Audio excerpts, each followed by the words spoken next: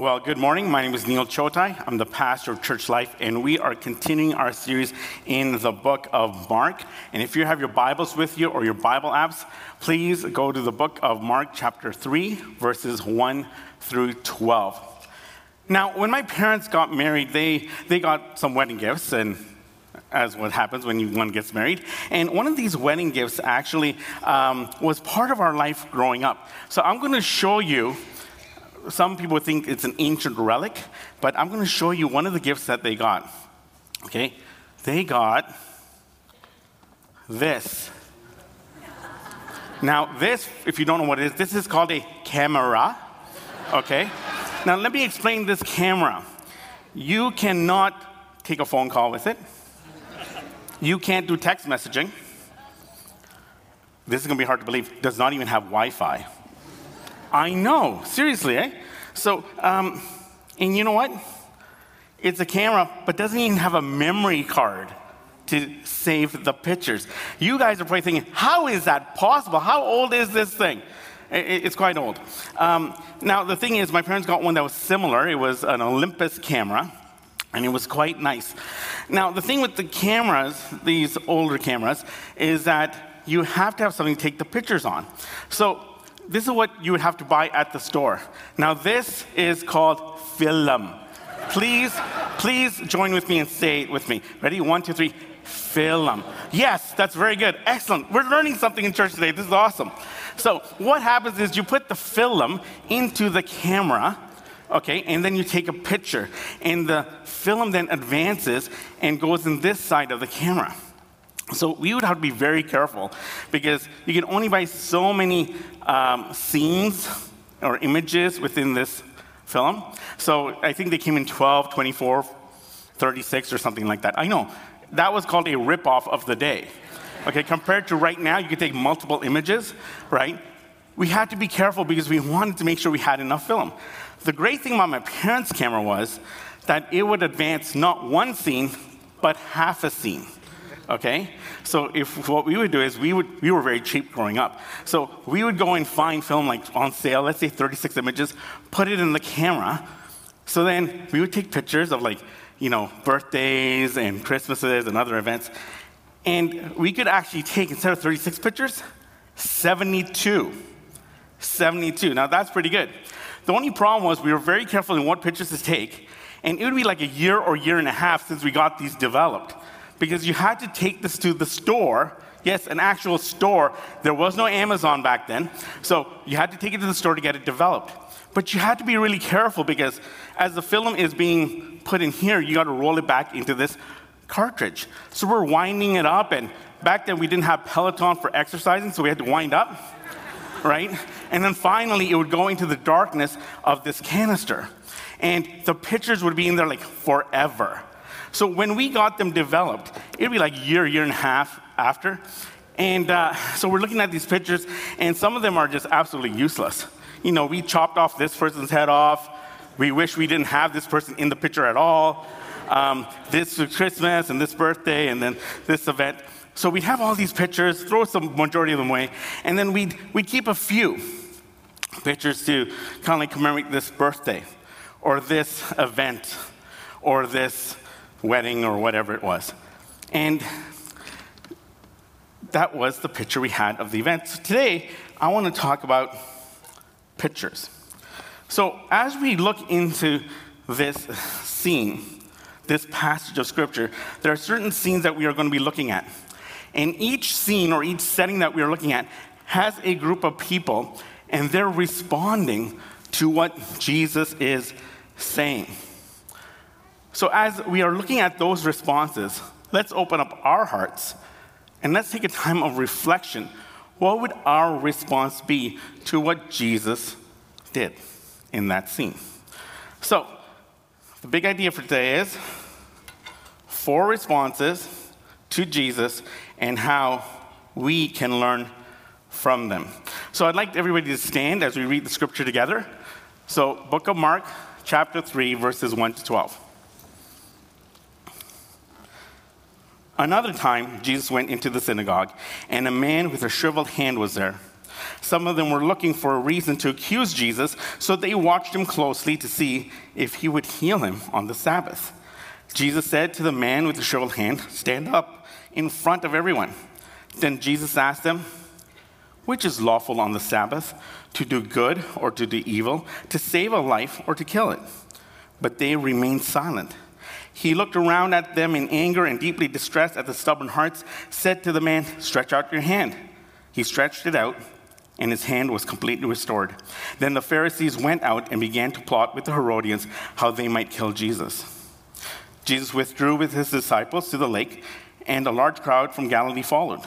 When they heard all about what he was doing, many of them came to him from Judea, Jerusalem, Idumea, and the regions across the Jordan and around Tyre and Sidon.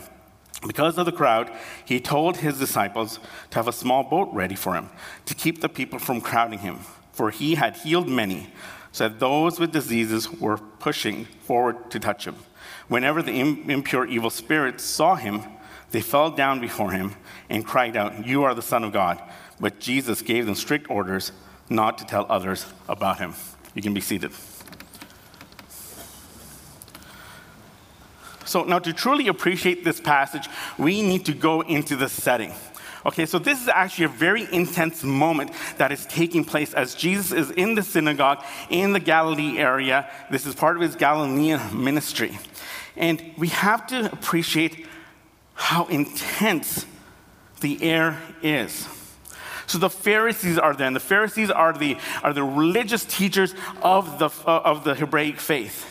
And they're looking at Jesus, and as they're seeing Jesus, they're wondering, there's something about this guy. He might just be a little bit crazy. Now, this passage of Scripture, we have to look at the context of why it was written and when it was written. It's in a time when the people are under bondage of the Roman Empire, and the Hebrew people are crying out to God, they need to deliver. It's been 400 years since God has spoken to the Hebrew people. And as this is happening, as they are waiting for a deliverer, a person like the ancient kings of the past that were warriors to overtake their enemy, these false prophets and false teachers are coming around, and they're talking about God, but they're false. So the Pharisees are there trying to protect the people, and they're very concerned with all the teaching that is going on. But with Jesus, there's a real concern about him. They're overly concerned about what he is doing. And they are in the synagogue looking at Jesus. They don't just not like him, they hate Jesus. Now, I said earlier we're going to be looking at some pictures and in settings in this passage today. So the first picture that I want to show you is the image of life. So here is Jesus, and he's talking about life. So let's go to verse 1. And it says, another time Jesus, he goes into the synagogue, and there is a man with a shriveled hand who's there. Now, some of them, as Mark is writing now, he's using pronouns. We've got to find out who is them and who is they. Well, these are our friends, not really friends. These are the Pharisees.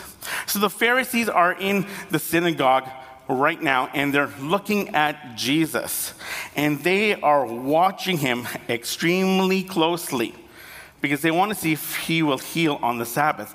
The question is, can Jesus heal? They've seen him heal, but will he be doing it on the Sabbath day? Last week, there was a talk, last couple of weeks we talked about the Sabbath, but they're watching Jesus very closely. Rabbinical law allowed healing to take place on a Sabbath only if somebody's life was at stake. And here is Jesus in the synagogue. What is he doing? He's talking about life. He's talking to the people about the kingdom of God. He's talking to them about how God wants to have a relationship with us, how we should treat one another in a godly way. And he's teaching the people about the love of God for the people. And in that teaching that Jesus is proclaiming in the air, somehow it falls on deaf ears with the Pharisees. They just do not like what he is saying. Now we go to the next few verses. Verses 3 and 4. Now Jesus knows the people that are there, and he knows the Pharisees are there as well. And then Jesus said to that man with the shriveled hand, "Stand up in front of everyone." So he's in center stage right there. Then Jesus is not just addressing everybody, he's really addressing the Pharisees. And he's saying this to them: which is lawful on the Sabbath? To do good or to do evil? To save a life or to kill it? And you know what the Pharisees' response was? They remained totally silent. Now, the question that Jesus is asking would have been perceived by many of the people there as a common sense question. Of course, you're going to do what is good and to save a life rather than do what is evil or to kill. It just makes sense. And this phrase here is actually an idiom, a Semitic idiom, which means to do anything. To do anything. John Calvin talks about this verse, and he says, there is little difference between manslaughter and the conduct of him who does not concern himself about relieving a person in distress. So when you look at this, it's very hypocritical to see what the Pharisees are doing, because they want to bring charges against Jesus on the Sabbath when they're in their mind finding ways to kill Jesus because they really don't like it, because he's speaking blasphemy. We go to verse 5, and this is Jesus' response. It says Jesus is angry. Now, we don't really associate the word anger with Jesus, but yes, this really upset him. He was angry, and he was deeply distressed by their stubborn hearts. Now, this anger is godly indignation. And this is what happens when a good man feels in the presence of evil. Now, this anger is actually temporary, but it comes with compassion. Jesus says compassion over the Pharisees. Why would he have compassion over the Pharisees? Because of their stubborn heart. Now, when the word heart is mentioned here, it's not talking about the heart that beats. It's talking about their will and their mind. That the Pharisees are intentional in behaving this way. Their hearts are callous. Their hearts are hard because they want to do certain things a certain way. And Jesus is grieved by their decision. He is grieved by what kind of individuals they are, and he has this compassion over them. If only they will change. What is Jesus' response? He could be careful and not do anything, not upset anything, but what does Jesus do? He completely restored the individual. And all the while this is happening, the Pharisees, they begin to plot with the Herodians how they might kill Jesus. This is important because the Pharisees and Herodians never really got along. The Pharisees were of the religious life, and the Herodians were the political life. So what is happening here is the Herodians are basically in charge. They are puppets of Rome.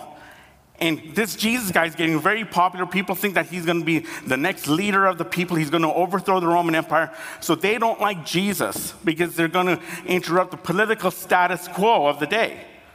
We got to get rid of Jesus.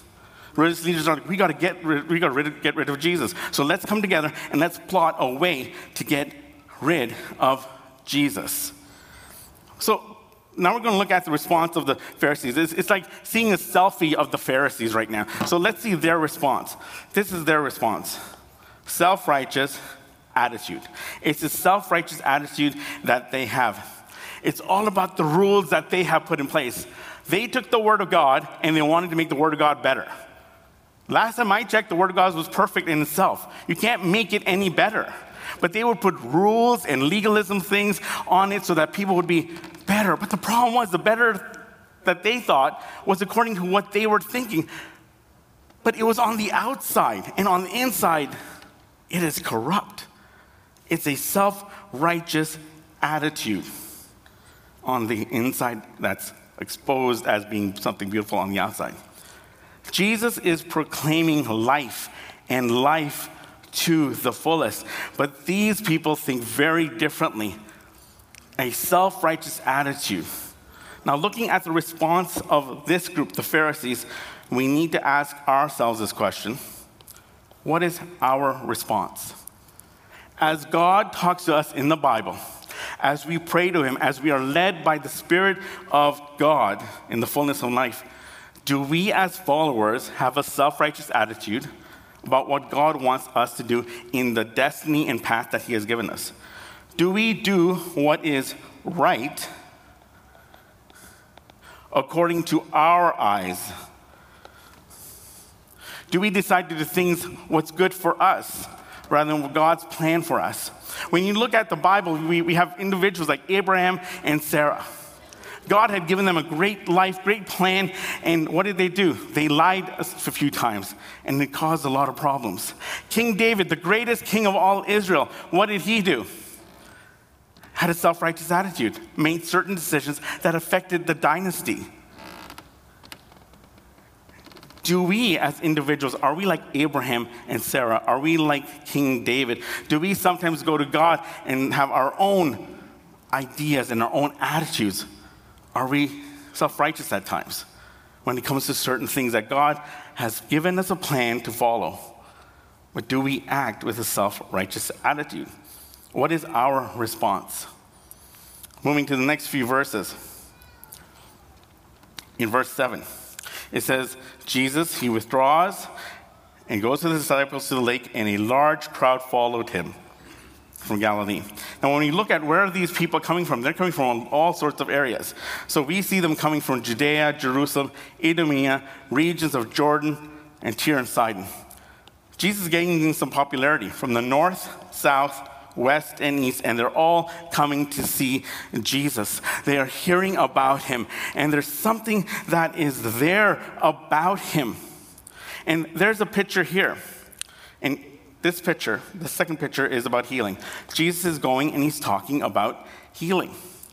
Now, when Jesus is speaking about healing, he's not talking about physical healing, he's talking about the relationship between God and humanity. A majority of these people, there would have been some Gentiles, but majority of the individuals there would have been Hebrews. They would have gone to Hebrew school. They would have learned about Adam and Eve. They would have learned about that cataclysmic event that happened in history in which sin came in, sinful nature came upon them, and the relationship between God and humanity was severed. And God was reaching out to them. They would have learned that. And that's what Jesus is talking about. He's talking about healing, not of the physical, but he's talking about the spiritual healing, the healing of the soul. And you have the second group. You have these crowds. And these crowds are going after him. And there's so many. Jesus says to his disciples, get a small boat. Please get a small boat. And I want to be in the boat. And I'm going to proclaim to them the good news about who God is. You know what? This is actually, deep down inside, this is what every pastor would love to do. So many people coming and listening to them. Put me up in the boat and I can tell people about Jesus. You know, it's the thing. I'm not like that. I'm very humble, actually. So he's saying, now thank you for the echo. That really does a lot of good on my self-esteem right now. Thank you very much. Okay. So he's in the boat and people are crowding him. And they want to reach out to Jesus so that, like, they're pushing forward and they're almost crushing him. But they have all these diseases. And they just, if I could just touch Jesus, if we could just touch him. But Jesus is not talking about physical healing. He's talking about a spiritual healing. Remember, the scene is healing. And let's look at the selfie of the crowd. Let's see their response. Their response is self-centered desires. Self-centered desires. The crowd has little interest in Jesus, what Jesus has to say. They are looking for the gift as opposed to seeking the giver of life. They want to have that gift of healing. Oh, we don't really care about what he's saying. Yes, there's suffering in the body, but there's even more suffering in the soul, in the spirit. That is what Jesus is proclaiming. The soul needs to have a healing. It has to be reconciled. We have to be reconciled with God. And it's really interesting to see how fickle and superficial this crowd is, because this is similar to the crowd that was in Jerusalem when they're proclaiming Jesus in Jerusalem. They put down their cloaks, they take palm branches, and say, Hosanna, Hosanna in the highest. Jesus is coming to Jerusalem. Only 3 days later, it's that same crowd that says, crucify him, and kill him. How fickle the crowd is, because they have self-centered desires. It's about the spiritual healing. Sometimes we think that we are only the body, but we are not. We are more than that. We are the soul. And Jesus has come and telling us all the time. He's telling the people the healing between God and humanity. Now, what is our response to this?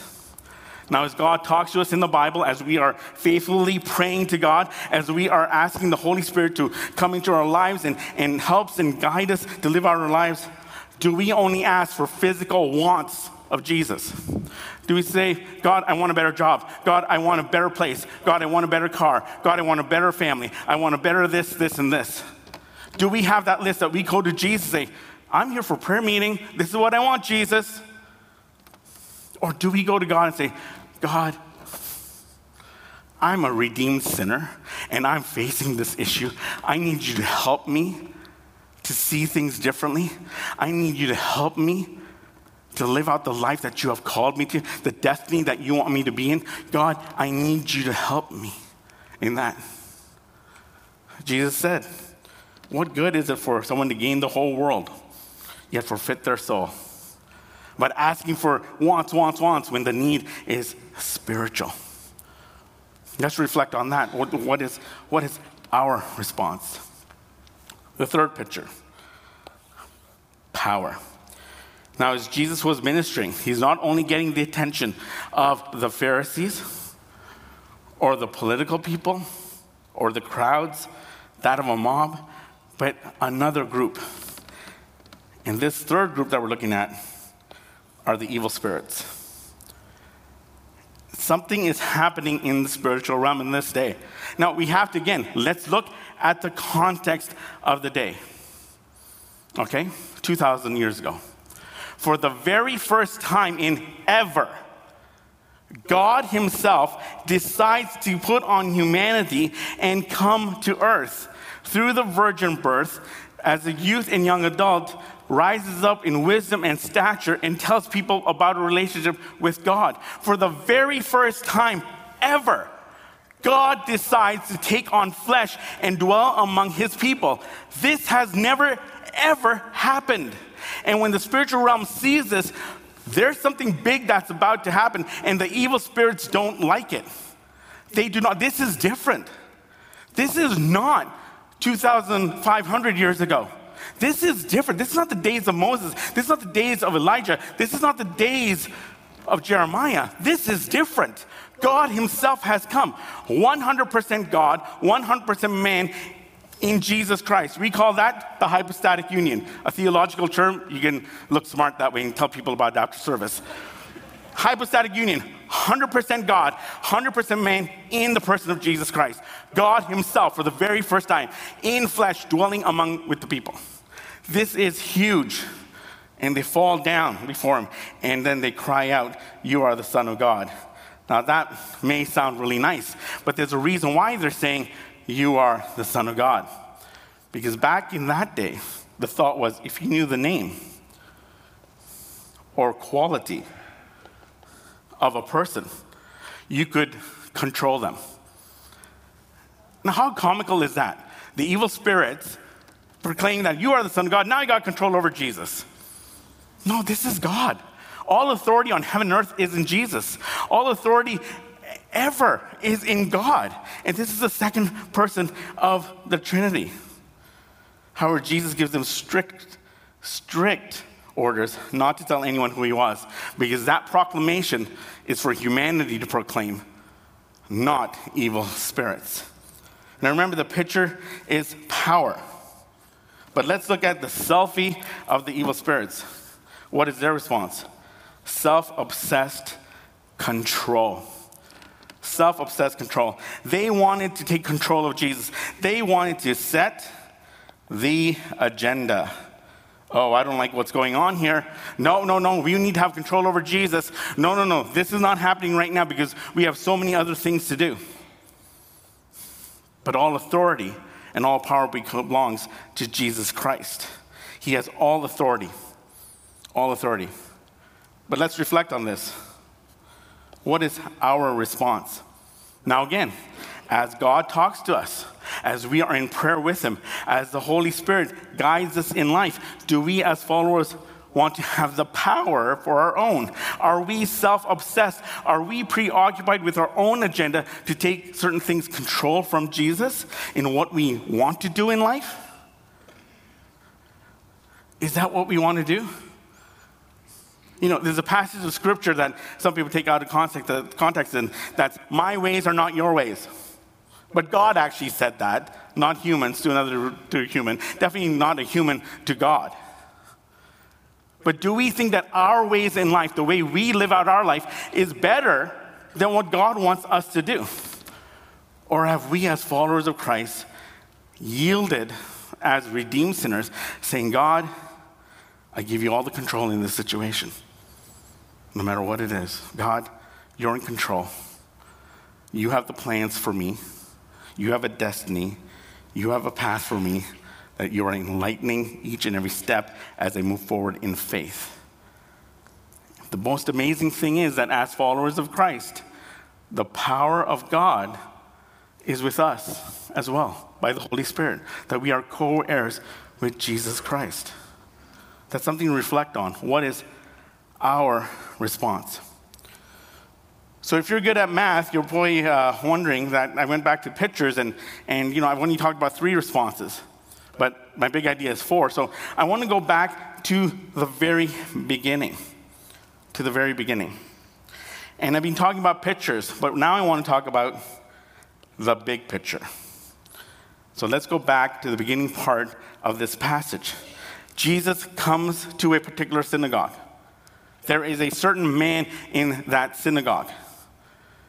Jesus looks at that man and says to that man, come. He calls to that man, and the man comes. The man responds to that calling.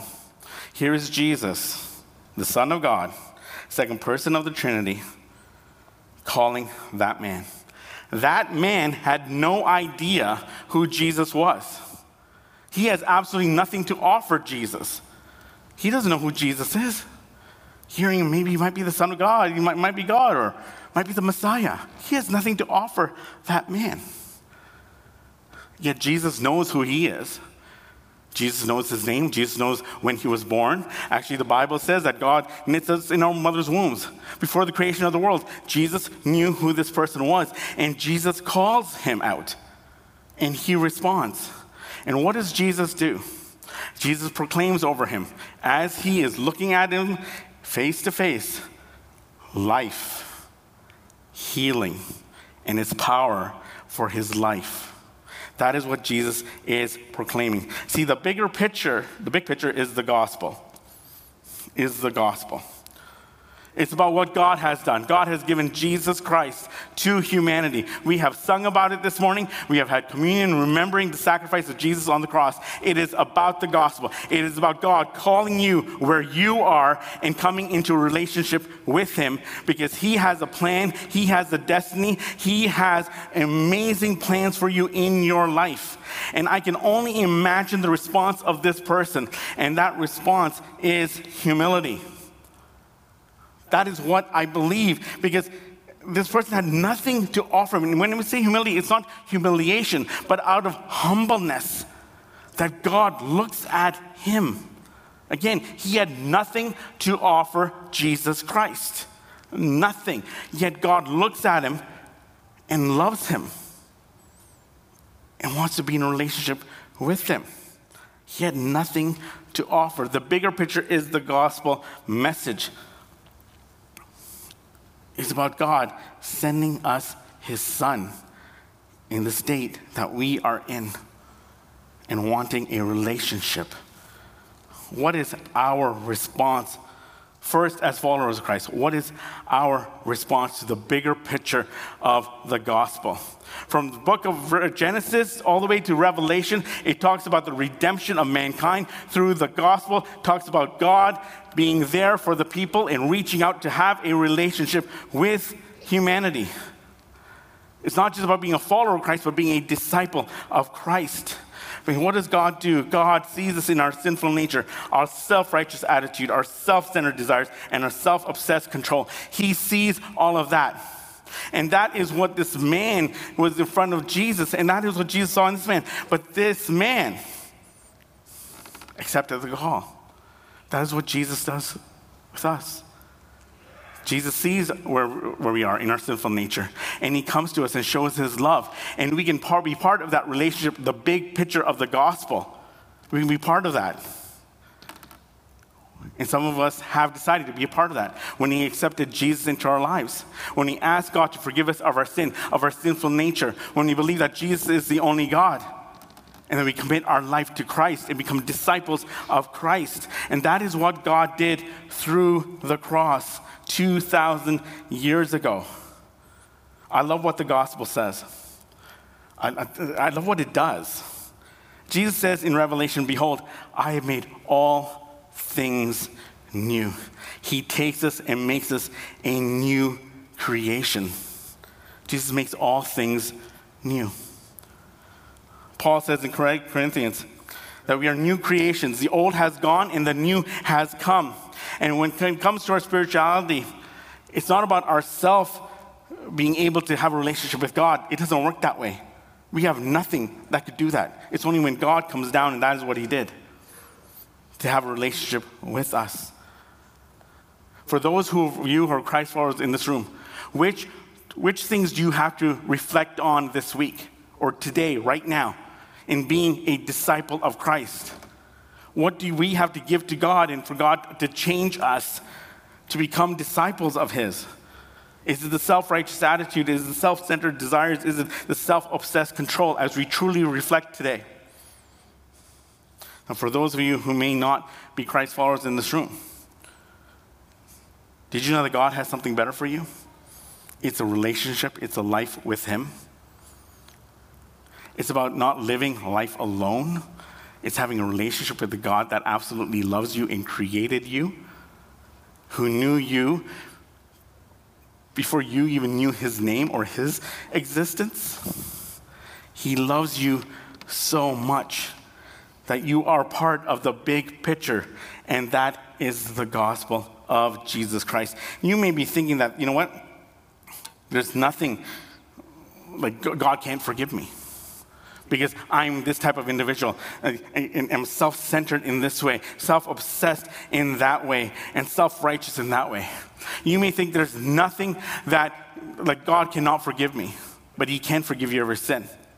You know, I started this message with the story that when we took the pictures and they were in this roll forever, sometimes we would leave it in the freezer for a year and then get it developed. But the images were always on this. Sometimes we think our sins are permanent. We think that nothing can erase our sins. You know what the most amazing thing about Jesus is? One of the symbols of Jesus is that he is the light. And when the light of Jesus Christ, the gospel message, comes upon this, all these images are gone. All these sins are gone because it's through the blood of Jesus Christ, the sacrifice. And he is calling you right now to start a brand new relationship, a beautiful relationship with him. Behold, Jesus has come to make all things new. And he loves you. He loves you so much. And the way to have a relationship with Jesus is to ask him to forgive you of your sins. He will. To believe that he is the only God, that there is no other God but Jesus, and to commit your life to Christ. There's a bigger picture. There's a big picture. That is the gospel, and Jesus wants you in it. What is your response today? Let's bow our heads in prayer. Father God, we come to you in the mighty name of Jesus, and we thank you for the gospel. We thank you for your love and for your grace and your mercy. We thank you that you make us into new creations. Father, that you love us so much that we can call you Father and we can be known as your children. And right now, I pray for all those who are followers of Christ. Father, may they reflect on things that they need to change to become not just followers, but true disciples of Jesus Christ. Speak to them right now, Holy Spirit, in what they must do for a next step, because you have given them a life to the fullest, and plans in life for the betterment of themselves and for the kingdom of God. Now, for those of you who are not Christ followers yet, God is calling you right now to be in a relationship with him. He loves you. And what separates us from a relationship with God is our sins. And God will forgive you every sin. You may think you've done the worst thing ever, and you don't deserve God's love, but you know what? Jesus' blood covers all your sins. He wants to have a relationship with you. If that is you this morning, as you make a decision of your heart, I'm going to say a prayer, and I want you to repeat the words in your heart. And what you're doing is you're asking God to become your Lord and Savior. That you're asking Jesus to forgive your sins, believing that he is the only God, and committing your life to Christ. If that's you, please pray this prayer after me. Dear Jesus, I ask you to forgive me of my sins. I thank you for your love, grace, and mercy. I believe that you are the only God, that there is no other, and I commit my life to you. Thank you for life and life to the fullest. In Jesus' name we pray. Amen.